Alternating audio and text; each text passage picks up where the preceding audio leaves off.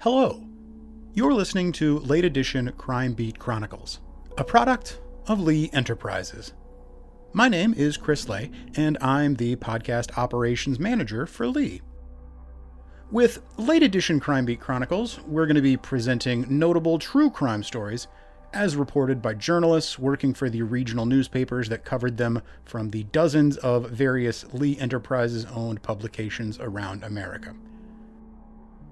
For this first series, we're taking a short drive east of Tulsa, Oklahoma, to learn more about the state's most notorious cold case, the 1977 slaying of 3 Girl Scouts. What you're about to hear is the second episode in a 6-part series, so head back to episode 1 to start from the beginning if this is the first episode that you're hearing.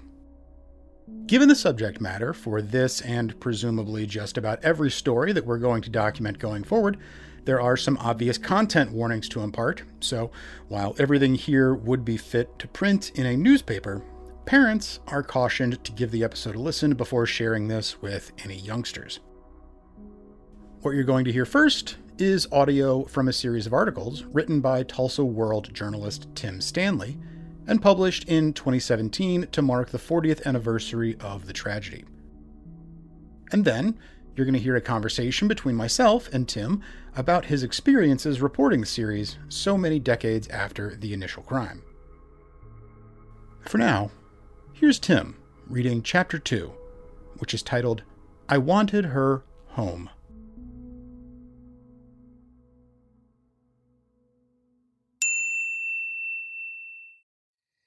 The waking, Betty Milner said, was the hardest part. For many years, even after she could sleep through the night again in peace, there was no defense, no way to steel herself against what the morning brought. Every day it was a struggle, she said. Every day when I opened my eyes, my first thought was that my child was gone. You look outside and the world goes on, the sun shines, the birds sing, and you ask, why? After her daughter Denise's murder, there would be a lot of whys for Milner. Each of them, just like that one, unanswerable. But there were also a lot of reasons not to give in to them. And so Milner dug in. She raised her remaining daughter, Kathy, and eventually welcomed another, Crystal. She also bettered her prospects, going from a teacher's aide to a new career as a hospital lab tech. 40 years since her daughter's murder, though, finds one constant for Milner. She still lives in the same house. Leaving just wouldn't seem right, she said. Too many memories. Denise was in a hurry to do everything, said Milner, who when she talks about her daughter can't help laughing. She walked early, she talked early, she wanted to be involved in everything. Gymnastics, tap dancing, singing in the church choir. Between all of it, there were not enough hours in the day for that child. In 1977, Denise, a 5th grader at Burroughs Elementary, added another activity to her growing list. It was her first year in Girl Scouts. It never occurred to me that she would want to go to camp, Milner said, adding that her daughter had never stayed overnight anywhere. But Denise worked hard selling cookies, which earned credits to pay her way. For Milner, this is a point in the story that brings another one of those maddening whys. At the last minute, the day before leaving for camp, Denise had had a sudden change of heart after learning that some friends had decided not to go. She didn't want to go either, she told her mom tearfully.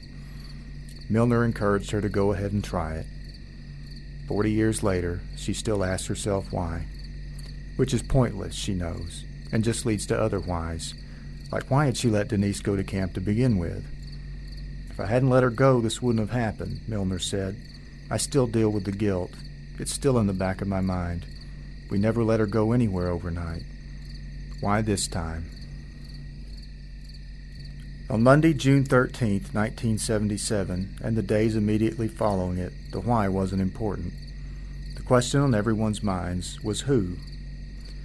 3 young girls murdered and sexually assaulted on their first night at summer camp. Who could have committed such a horrifying crime? The bodies of Denise Milner, 10, Lori Farmer, 8, and Michelle Gousset, 9, had first been discovered shortly after 6 a.m. Monday by Counselor Carla Wilhite. She was on her way to take a shower when she saw them. about 150 feet from their tent near the base of a tree. Because Lori and Michelle were zipped inside their sleeping bags, she did not see their bodies at first. But Denise was lying on top of hers in plain view. It was obvious she was dead, Wilhite said, though she did not initially recognize her as Denise, the girl who the previous day had made such an impression on her. Unable to make sense of what she was looking at, Wilhite assumed there had been a terrible accident and ran for help. She would return with the camp director and nurse. Only then, she said, did she realize the full truth, that not only was this no accident, there were 2 other children. Wilhite recalls the moment when it all sank in as one of terrible fear, and she couldn't believe what she found herself saying. Someone came in and killed 3 of our kids. Lori and Michelle, it would be determined in the official autopsy, died from blows to the head. Denise was also beaten, but died from strangulation by ligature. All 3 had been sexually assaulted, at least 2 of them raped. All of which brought up the other big question. How could something like this have happened and nobody heard it? The girls had been attacked during the night while they were sleeping. Much of the attack had taken place inside their tent, mere yards from 7 other tents, including the counselors' tents. Surely, in the course of such a violent encounter, there had been noise. For these and other questions, investigators immediately began trying to find answers. And they needed to move fast, they knew. Not only to solve the crime, a vicious sex murderer, as newspapers then termed it, was at large. Until that person or persons was caught, was anyone safe? By the time he started writing about the Oklahoma Girl Scout murders as they came to be known, Tulsa World State reporter Doug Hicks had covered well over 100 murder cases, which meant he'd long since mastered a necessary skill: emotional detachment. Basically, when I cover a story, I don't have any emotions. I'm on the story, Hicks said recently. The details of the Girl Scouts case never affected me in what I did. Now, did I think about it later? Yeah, sure I did. When you finally stopped, it was a sad, sad story. As sad as any he'd covered before, or would after. I just go back to the families every time, said Hicks, now retired and living in Jinx. That's where my heart is, for those families, the parents. I just felt like they were the real victims. Sherry and Charles Beau Farmer, George Ann and Richard Gousset, Betty and Walter Milner. Hicks came to know most of them well. The children were gone, he said, but the parents were all just engulfed in this. But Hicks, the world's lead reporter on the case, still felt a responsibility to the girls. If you look back at the stories, not all but many of them, he said, the girls' names are always up high, about the 3rd paragraph, because I didn't want them to be forgotten. I got some criticism over that, but I persisted. Hicks knew from experience how names of victims too often could get lost in the shuffle, especially when a suspect is charged. He didn't want that for Lori, Michelle, or Denise, he said. The name that would come to dominate headlines in the case wasn't made public until June 23, 1977. That was a full 10 days after the crimes. During that time, investigators had scoured the woods for clues, followed up leads, and conducted hundreds of interviews. Most of it came to nothing. But just when it looked like all the effort was destined for frustration, Mays County District Attorney Sid Wise called a news conference. A suspect, he said, was being charged with the murders. He was 33-year-old Gene Leroy Hart. A Locust Grove native and Cherokee Indian, Hart was already familiar to authorities. A convicted rapist and burglar, he was a 2-time prison escapee and had been on the run for 4 years since his second escape from the Mays County Jail. Now, in addition to his previous convictions, the sentences for which totaled 300-plus years, he was facing 3 first-degree murder charges, Wise announced. As for evidence, the DA declined to say much, only that items found in a cave close to Camp Scott had been connected to Hart, who was believed to be hiding nearby. Advantageous to Hart in this, Wise added, was that he was an expert woodsman and had many family members, including his mother, living in the area. So it began. With the conclusion of that news conference, the manhunt that would go down as the largest in state history was officially underway. The hunt for Hart, fanning out for miles through tick and snake-infested hill country, would involve no less than an army of searchers, both law enforcement personnel and civilian volunteers, and also include dogs and aircraft.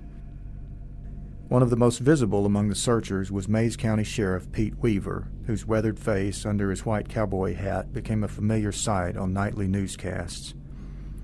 Looking as if he'd stepped right out of an old Tom Mix Western, Weaver, a tall, rangy, tough-jawed lawman who delivered folksy quips in a slow drawl, led groups of volunteers through the rugged terrain. As much ground as the searchers covered, however, and with all the resources dedicated to it, the manhunt was not able to get a fix on its quarry. The days turned into weeks. If Hart indeed had been in the area, now he was nowhere to be found. Just who was Gene Leroy Hart? Outside of his criminal history and the physical description appearing almost daily in media reports, 5'10", weighs about 200, black hair, brown eyes, not much was known. Not much outside of Locust Grove, anyway. But the picture of Hart that emerged as news reporters descended on the town of approximately 1,500 residents seemed strangely at odds with what he was accused of. As then Superintendent Leonard Yarborough put it, and many others echoed, Hart, a former football star at Locust Grove High School, just wasn't the kind of kid you would have thought who would have turned out bad. One-time coach Roger Morris went even further, calling Hart, who had contributed at fullback and other positions for the Pirates, the best boy I ever coached. Off the field, former classmates seemed to agree. Hart was a quiet, polite, good-looking boy. But whatever image he had projected in high school, Hart's life from there had taken a dark turn. The real trouble came in 1966. Hart, 22 at the time and working for a Tulsa steel company, was arrested and accused of abducting 2 pregnant women from a Tulsa club and raping one of them. He pleaded guilty and was sentenced to 3 concurrent 10-year prison terms. Paroled after 28 months, Hart would be arrested again in Tulsa in 1969. This time, charged with 4 counts of first-degree burglary, he pleaded not guilty. He was found guilty and sentenced to a maximum of 305 years in prison. That checkered past notwithstanding, from the time Hart was announced as the main suspect in the Girl Scout slayings, he had his sympathizers, and they would only grow in number over time. Many in Mayes County doubted Hart's guilt. He was more victim than anything, others added, the authorities' go-to scapegoat when anything went wrong, a handy suspect. Hart's mother, Ella Mae Buckskin, told reporters that a vision from God had confirmed for her that my boy didn't do it. She added that Sheriff Weaver wants to frame him because he don't like Indians. The idea that Hart was being targeted because he was an Indian struck a chord with some. Indian activists spoke up for him. Other sympathizers, while agreeing that Weaver had a personal grudge against Hart, believed it was because he'd shown the sheriff up, escaping his jail twice. Those escapes, former journalist Mike Wheat believes, had helped create an aura of mystery about Hart. He had become this folklorish kind of character, a local legend, said Wheat, who covered the case for the Prior Jeffersonian, and like some kind of phantom, he seemed to materialize at random. Locals were regularly saying they saw Hart here or there, at the county fair or somewhere, Wheat said. And adding to that aura now was something else. Rumors that Hart had sought and was under the protection of tribal medicine men. This explained not only his elusiveness, many believed, but other strange happenings in and around the manhunt, like the deaths of 2 prize search dogs. As the summer of 1977 advanced, Hart hysteria had the region in its grip. The fugitive's name and face popped up everywhere in the media. Only 10 feet away, farmer thinks he saw Hart, proclaimed one Tulsa Tribune headline breathlessly. At banks throughout northeastern Oklahoma, reward funds were set up in hopes someone would provide information that might lead to Hart's capture. Thousands of dollars rolled in. From as far away as Florida, people were raising money to contribute. At the top of its front page, August 3, 1977, the Tulsa World addressed an open letter to Hart. It urged him to surrender. Offering to provide reporter Doug Hicks as a facilitator, the letter included Governor David Boren's personal guarantee to use the power of his office to ensure Hart's security and a fair trial. The letter was prompted by Hicks, who had met at a secret location with Indian activists claiming to be in touch with Hart. "I really thought that Hart was probably nearby, within a drive," Hicks said. "We thought the letter was worth a shot, but it came to nothing." Later that month, Boren himself would meet with the investigators to keep abreast of progress and to ensure cooperation from the state. "I never had any doubts we'd catch him. We just had to win once. He had to win every day," recalled Dick Wilkerson, at the time the Oklahoma State Bureau of Investigation's chief inspector over investigations. "There were too many good people out there working," he added, "for it to end any other way." As the weeks continued to pass, though, that optimism seemed less and less justified.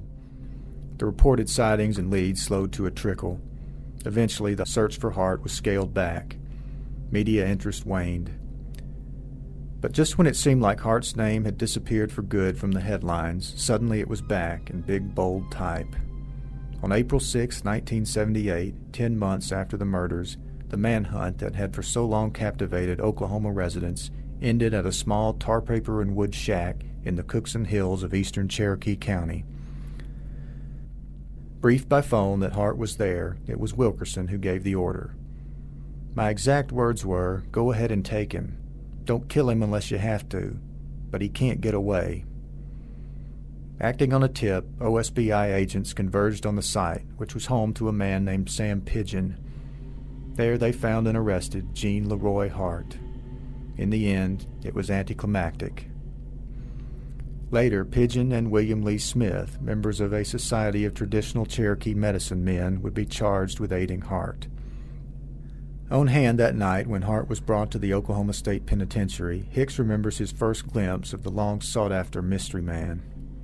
Cuffed and in chains, and with an OSBI agent to either side, Hart kept his gaze fixed on the ground and said nothing. "Besides making certain I got the photo, I was struck by his appearance," Hicks said. Hart, wearing a tank top and cut-off jeans, was out of shape, flabby. The former high school athlete appeared to have missed few, if any, meals during the long search, he said, recalling the two agents' tight holds on Hart's fleshy upper arms. Beyond that, Hicks didn't get much of a look. Almost as quickly as they'd emerged from their car, Hart and his escorts were gone from sight, swallowed up by the prison's old stone walls. It was a moment for which a lot of people had been waiting, especially the Milner, Doucet, and Farmer families. Finally in custody was the man who, according to authorities, was responsible for their daughter's murders. Now they could at least hope some answers were at hand. As relieved as she was at the news of the capture, Betty Milner had no illusions. Her daughter Denise wasn't coming back, and nothing, she knew, was going to change that. Still waking every morning to visions of her daughter's face, Milner kept playing certain scenes over in her mind, like of Denise in the kitchen making breakfast for the family. It was her own idea, in one of many ways she was stepping up to help her mom, who, by the summer of '77, was divorced from her father, Walter, Milner said. She had started getting up early every morning to do that. Then, a workday came when Denise wasn't there to make breakfast. "I felt this sadness," Milner said, of waking on Monday, June 13th, and remembering Denise was at camp. "I wanted her home." That feeling hadn't gone away when later in the morning, at school where Milner, a teacher's aide, was working summer classes, someone came to bring her to the principal's office. Her mind is hazy on the details, like who was present and who gave her the news, but not on the words. "They told me Denise is dead, she and 2 other girls. I asked if it was an accident. In my mind, I could accept an accident. Then they told me that she'd been beaten to death." Milner felt as if she, too, had just absorbed a blow. "I felt this fear. It was extreme, a fear I couldn't account for. I couldn't explain it." Thoughts of her other daughter, Kathy, flashed in her mind. What was going to happen to her, she said. How could I protect her if I couldn't protect Denise?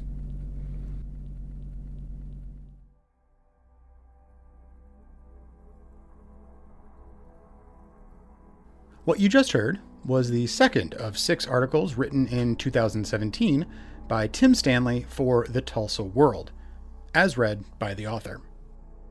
After a short pause, we're going to go to a conversation between myself and Tim about the article that you just heard, which, along with the rest of the series, can be found on tulsaworld.com, presented with incredible new photos alongside images from the newspaper's archives. Links to those and any other relevant content can be found in the show notes. So that was episode 2, the second part of the article. I'm here with Tim Stanley, whose voice you heard reading it and who wrote it.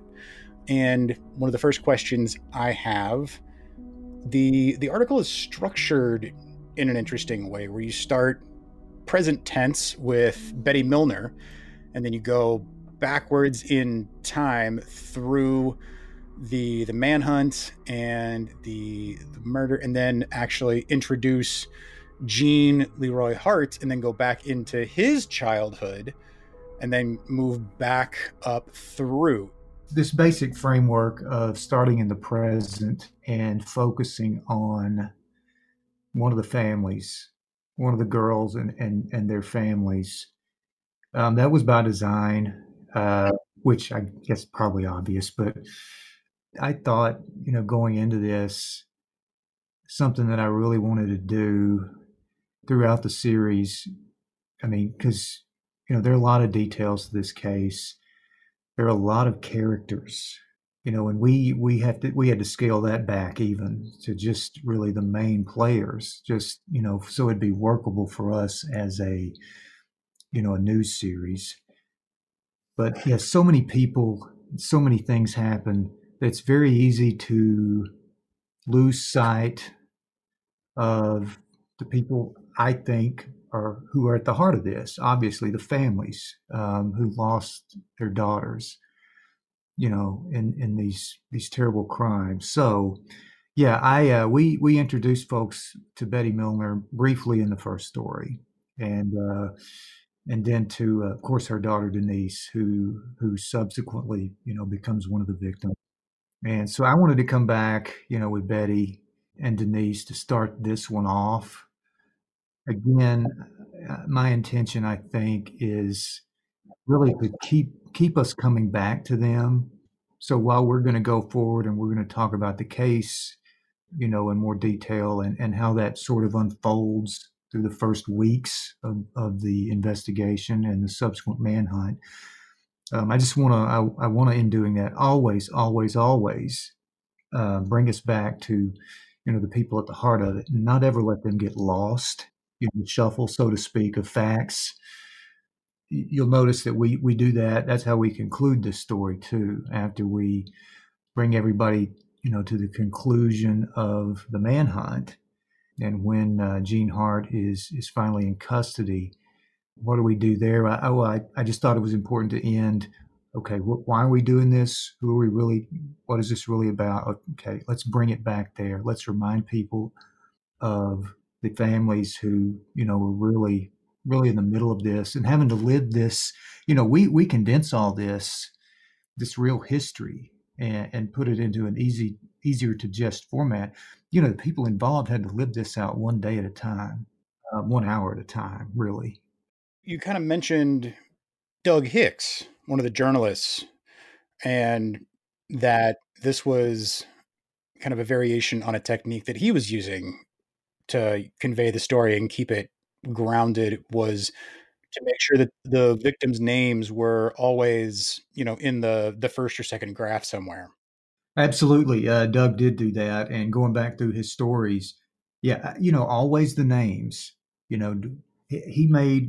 told me, that he made a point, as often as possible. And there's no telling how many stories that Doug ultimately wrote on this case, because, he was there from the beginning and this thing dragged on. Through the manhunt, the court proceedings, preliminary hearing and a trial. Well, Doug was part of all of that and generated an unbelievable amount of copy. But in all of that, he said that he always tried to get the girls' names in there and to get them up high. It says a lot about Doug. I didn't know him well before this. In fact, I didn't know him at all. But We also introduce our readers in this story to another reporter, Mike Wheat. He is one of 2 or 3 interviews that I think are completely critical to this whole series working like it did. In fact, Doug and Mike they're going to, they were both there from the beginning for their respective papers. Doug for the Tulsa World. Mike Wheat was with a small weekly paper, Pryor, Oklahoma, so kind of the hometown paper there in Mayes County, where these events unfolded. But they both bring unique perspectives. Mike, in particular, the reason I found him and ultimately tracked him down, I saw just a random reference in one of our clip files that Mike Wheat, reporter for the Pryor Jeffersonian, that was the name of the paper, was actually on the scene that morning at Camp Scott when the bodies were found. He was one of the first people there, maybe the first member of the media. I saw that somewhere, and I'm like, you know what? I got to find this guy. I remember calling him on the phone, and I said, are you the Mike Wheat who used to write for the Pryor Jeffersonian? He said, yep, that's me. And he went from there. He told me, when I told him what I was working on, yeah, he didn't hesitate. What he ultimately adds, I think is critical to the series. Yeah, a big hat tip to both those guys. They are veteran journalists, both of them, out of the business now. They're retired, but they, having been there from day one, they followed it as closely as anyone. One of the things that stuck with me was you have a quote from Doug where he's talking about, the difference between detachment and attachment as a journalist. And that made me think about the last conversation that you and I had, where you mentioned how you think of journalism as having a lot of empathy baked into the DNA of the job. Where does that put, the detachment versus the attachment? I'm sure those are, balls that you have to be juggling at all times when you're reporting a story like this, where you want the objective facts, but there's also, so much emotional things that, need to be covered and presented as well. Man, I've been in this business, for over 20 years, and that's a difficult line to walk. But yeah, I double down on that as far as I think, and I think maybe it's more critical in this day and age than it ever has been. But I think, we have to be, part of what we do as journalists is to be in the business of empathy. And it's not so much me being empathetic for the subjects I write about, but even though I think that's necessary, but I think it's more about creating empathy in our readers, helping our readers to step into the shoes of other people who may be like them, who may not be like them, but to live life, to experience things as, other people have or other people do. I think that's one of the big things we're missing in the world at this moment. I think we could use a lot more empathy. Now, how do you, as a journalist, do you do that and maintain some kind of professional distance? I don't know. I think I've been able to do it, but I don't know that there's a formula. Everybody in this business who writes or for photography, whatever you do, you have to figure that out for yourself. But I would say I think it's critical. I think it's critical for people to be able to come to stories and not only just get the facts, but be able to experience life and gain some kind of understanding of the people they're reading about. I think that's one of the areas that this series succeeded in, if I can go by the feedback that I got at the time it came out and even now. I think people gained a much deeper understanding of what it was like to be in the shoes of, the farmer family, the Milners, the Goussays, what it was like to be in the shoes of a Doug Hicks or a Mike Wheat, who both of those guys had to go in at home at the end of the day after covering all this stuff and then be family men. Mike will talk about that some in a future story. That night after he covered the case for the first time, that day, the day it all broke, he went home and he just had a baby. He was bouncing his baby on his knee and just trying to figure out trying to comprehend everything that he had just seen and experienced that day. I mean, you've definitely, forefronted the empathy from a journalistic standpoint on, the victims, the families of the victims, and you mentioned Doug Hicks and Mike Wheat, the journalists, but I mean, you also, the main character of this article that we haven't talked about too much yet is Jean Leroy Hart, who there's an empathy, I think, in the way that you frame him, at least so far as right now, where we're at in the story, and hearing about his adolescence and where he was on the football team, and people seem shocked that he could have possibly been wrapped up in this. We do know a lot of things about him. I will also say that even today, 40 plus years later, he still is in a lot of ways an enigma. But, some of the things that we do know, he was a local guy. I mean, he grew up in the area, Ruckus Grove. Another thing that I have to understand about him, and it's going to be critical the way this story plays out, is he was a Native American, member of the Cherokee tribe.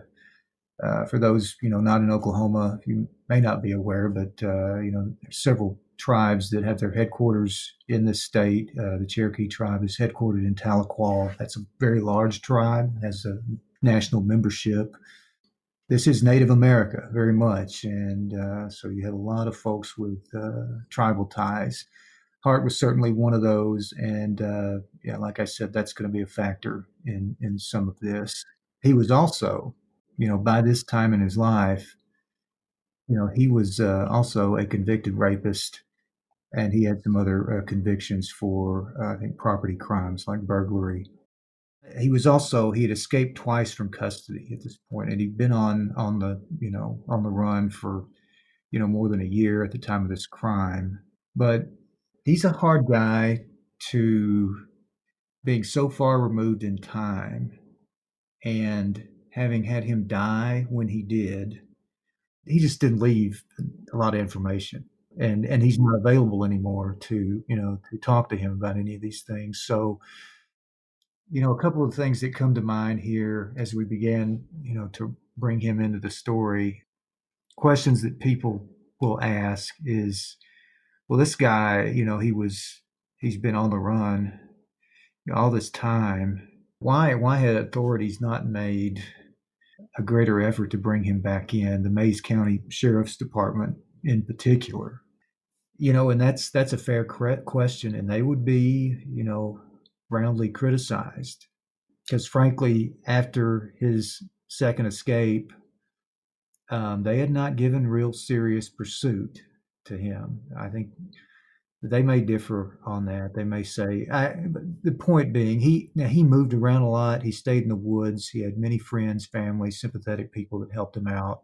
He would have been a difficult guy to catch, but they really didn't do much. Now, what the sheriff said at the time, and it's understandable. It's a big county, and they are the law enforcement agency for that entire county, and they just don't have the time and resources to devote to one. In other words, if they can't catch him pretty quick, it's something they just have to do when they can, and that didn't happen.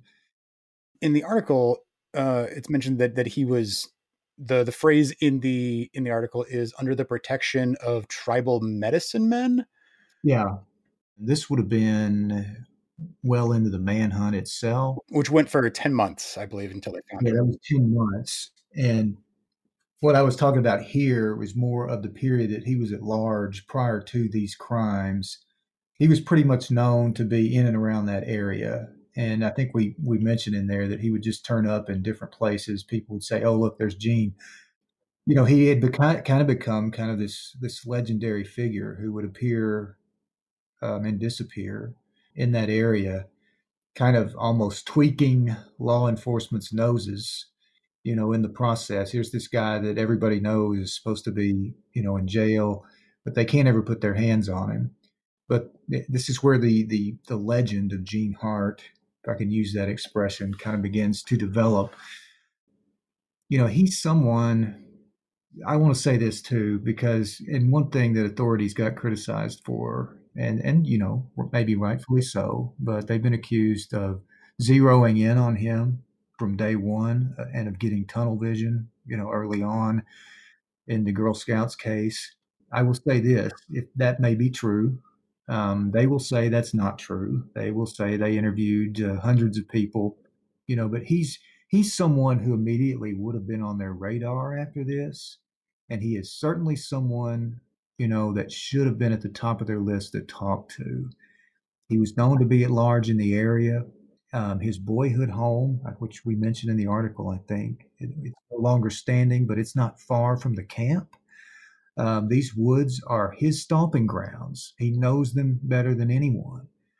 And he also has a history of sexual violence. So knowing that he is in and around that area, he absolutely would be someone you as an investigator would want to talk to first. Of course, you see the rub there. He's already a fugitive. So he, at the same time, has a powerful incentive not to talk to the police. I mean, even if he's innocent, you come forward and say, well, here's what I was doing. I wasn't there, but you come forward, you go back to prison for your earlier crimes. So in his mind, I'm sure it's better to lay low. I do think that, they were right to definitely look at him early on and try to eliminate him. That's what you do. You try to eliminate suspects. And I think they found when they started looking at him that they could not eliminate him. There are still efforts being made with DNA evidence, new technology and, scientific improvements with DNA evidence. But were there any other suspects, or was he, or were there others that he was one of many? I think there were other people that they definitely checked out early on. They checked out surrounding property owners. There's also a Boy Scout camp just down the road from the Girl Scout camp, which was in session at that time. They checked into some of the boys, and this may be something we need to talk about in a later episode.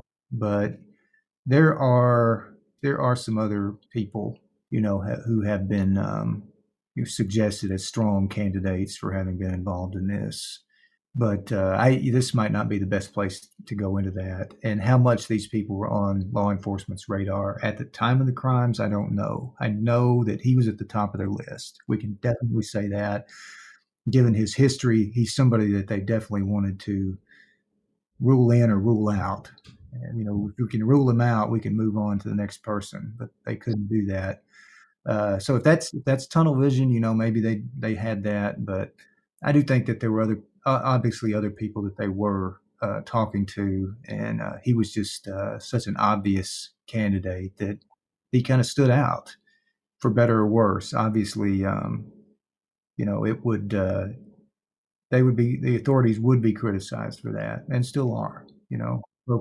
Seeming to focus too much on him at the beginning, but they will argue that they followed every lead, and there were dozens of people involved on the ground, boots on the ground, investigators in the early days, and they were getting hundreds of leads. But he definitely was a focal point from very, very early on. And regardless, you mentioned it in the article, but the things that he had legitimately been convicted of and was a fugitive from, was it like some 300 years, the grand total he had racked up? It was, multiple lifetimes worth. Yeah, that's another incentive for him not to get caught again, because he knows it's life. Or worse. Yeah. One of the questions that people always ask about this case, especially if they're outside looking in, is they're mystified why Jean Leroy Hart generated so much sympathy from certain segments of the population.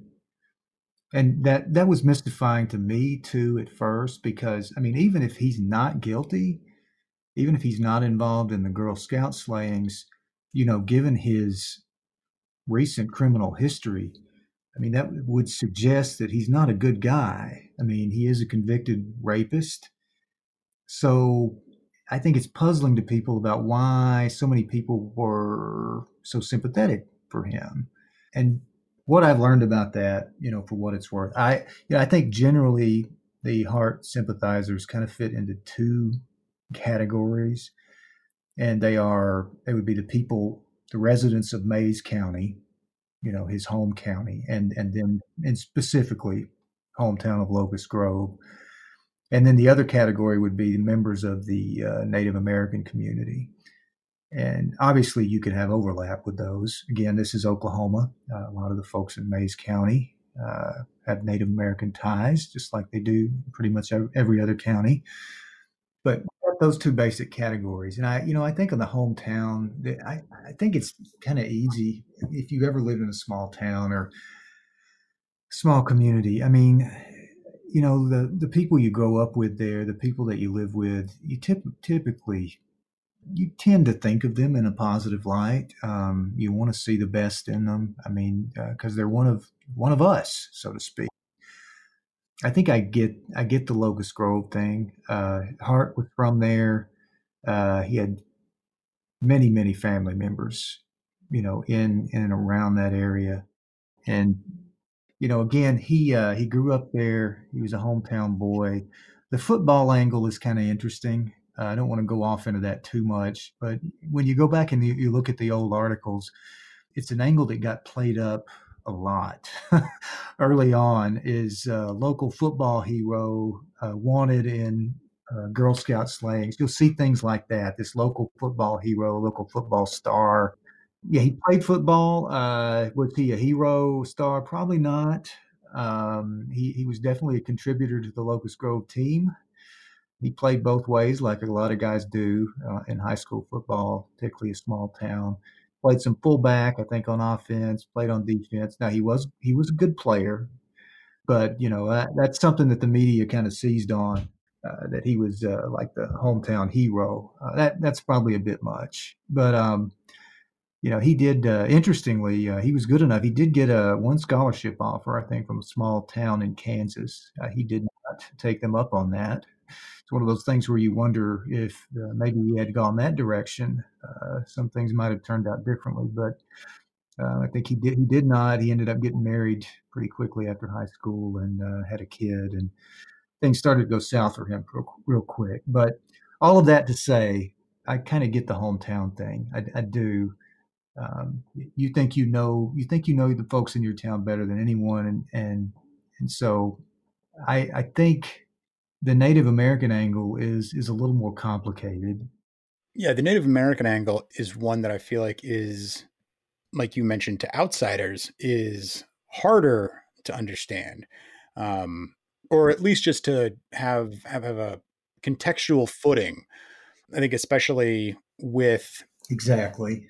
the current state of the way that police are seen by communities of color. I think we can definitely talk about that, and that is a factor here. I do want to say just, and this is going to be my 2 cents, which most of this is. I'm not an authority or an expert on this case. A lot of people have studied it for years. Another factor in how he was perceived, I think, in his own community and, even beyond. Let's think about what he did, because this is something that we just kind of pay lip service to in the article. We don't go into a lot of detail about his previous crimes. I mean, his rape convictions were for two women that he picked up at a bar. And if you read the old news articles about their testimony, it's not pretty. I mean, these were brutal crimes. Hart's contention was that it was consensual, but I mean, you can't read the articles and not think that these were rapes when you hear their testimony. Now, here's what I would say about that, about him being a convicted rapist. And it's, again, this is total speculation, but I think attitudes about rape have changed over the years. And I think, and when this happened, these crimes, we're talking late 60s, early 70s, I don't think in that era that rape was viewed in quite the same light as it now. I want to emphasize, I'm not saying it wasn't taken seriously, but I do think too often victims were blamed, or at least, considered maybe equal partners in the offense. The old, oh, well, she led him on.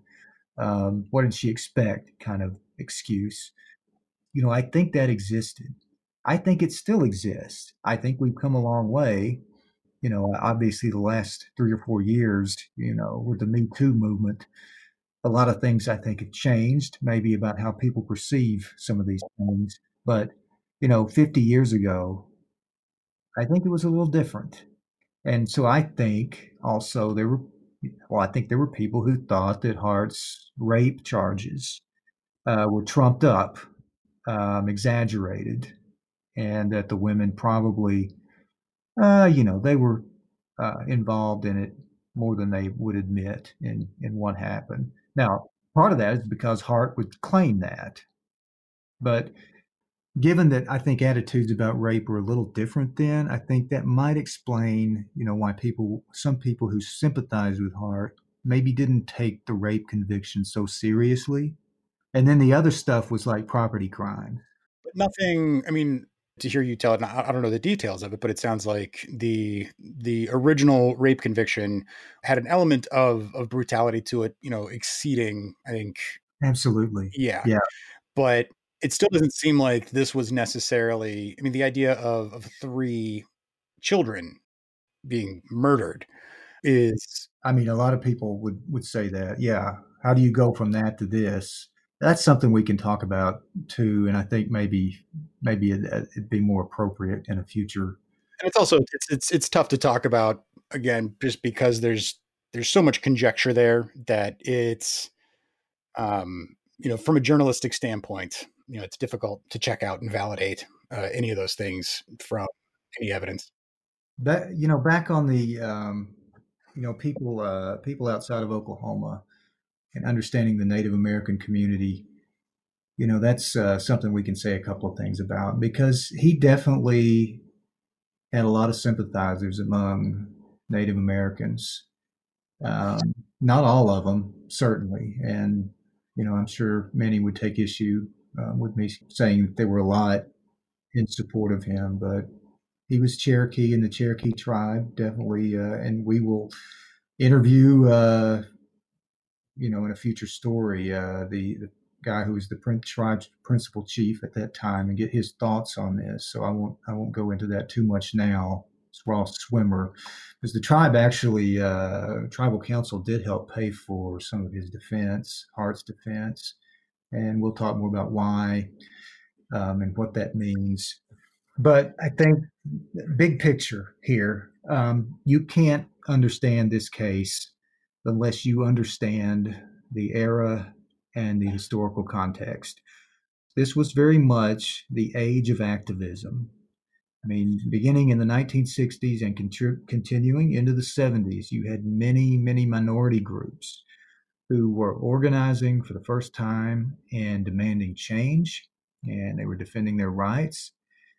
And that was true of Native Americans. I mean, and so Hart's cause was taken up, by some among the Native American activist community. And I'm thinking specifically of one group who we do mention in the story, called AIM, capital AIM, which stands for American Indian Movement. It's something that's interesting. And again, for those not living in Oklahoma, the investigators and law enforcement officials who worked this case, many of them were also Native Americans, had tribal ties. And many of them would, emphasize that later in defending how this case was handled, and in defending against, the charges or the charge that they were biased against natives. They're like, wait a minute, we're Native American too. But I think what AIM and what a lot of the American Indian activists were trying to address at that time, not just in Oklahoma, but nationwide. Now, we wouldn't have used this phrase at the time, but it's one we know well now, and that is systemic racism. I think their concern was systemic racism specifically in the American justice system. So while many involved on both sides in this had tribal connections, the issue for AIM was not the individuals, but the system, which they would argue is inherently racist and had a history of producing negative outcomes, for Native Americans. So for them, Hart was just the latest example of this. And so they naturally kind of rallied around him. I think, well, we even, when we do mention this in there, I think it's in this story. One of the activists, I think Doug Hicks actually interviewed some of them. And as I recall, he went to, they took him out to a place. You didn't name any names. Exactly. Yeah. One of them, I think we quoted as one of the activists, when they looked at Hart, what they saw was, quote, an old Indian boy running scared, unquote. In other words, Hart represented a scenario for them that they had seen too many times before, a history repeating itself. And, another, a Native American man who's got on the wrong side of the justice system unfairly in their minds. So when you start to understand a little bit of that context, you can begin to at least understand some of the sympathy, I think, among Native Americans for Hart, and how among maybe these activists, he became almost like an anti-hero, in some larger drama. I think that context is critical to really understanding this entire case and, why Native Americans were, if they weren't sympathetic towards him, they were at least ambivalent in some respects because they had seen so many similar scenarios before and, assumed rightly or wrongly that this was just another example of a Native American man, being, pursued in an unfair and unjust system. I mean, we're talking about a culture and a community, that has been, I mean, you mentioned systemic racism, but we're also talking about centuries of disenfranchisement. Exactly. If any group has a reason in this country not to trust the authorities, it's Native Americans, given their history. So there's that layer to it. So you can see that it just gets to be complicated in what you're dealing with here because there's so many, different layers to this. Or at the very least, that people who were sympathetic to Hart had a context on which that made sense. Exactly. And again, see that if you're just looking at this from the outside, that can be very puzzling. But when you start to understand a little bit of the context, yeah, it makes more sense. It's part of this story. Yeah. So that definitely gets us to the next article in the series, which is all about the trial, where I guess, the circus, so to speak, comes to town. Yep. That's a good way to describe it. I mean, so much about this case was circus-like, and that includes something that we didn't get to go into a lot, and that's the preliminary hearing itself, the one that preceded the trial. It was the longest preliminary hearing in state history, and it had its own kind of circus-like atmosphere. But we can talk about that a little more next time as we get into the trial and court proceedings. Thanks for tuning in to Late Edition Crime Beat Chronicles. We hope you've enjoyed the episode. There's a lot more where that came from just over the horizon. So make sure that you're subscribed to the show wherever you listen to your podcasts. As I said earlier, there are a ton of incredible additional resources that you can explore on tulsaworld.com, which I'll have links to in the show notes. The show was produced, recorded, and edited by me, Chris Lay, with tremendous thanks to Tim Stanley and the rest of the team at the Tulsa World for the work they put in reporting this series in 2017. For Lee Enterprises, I'm Chris Lay.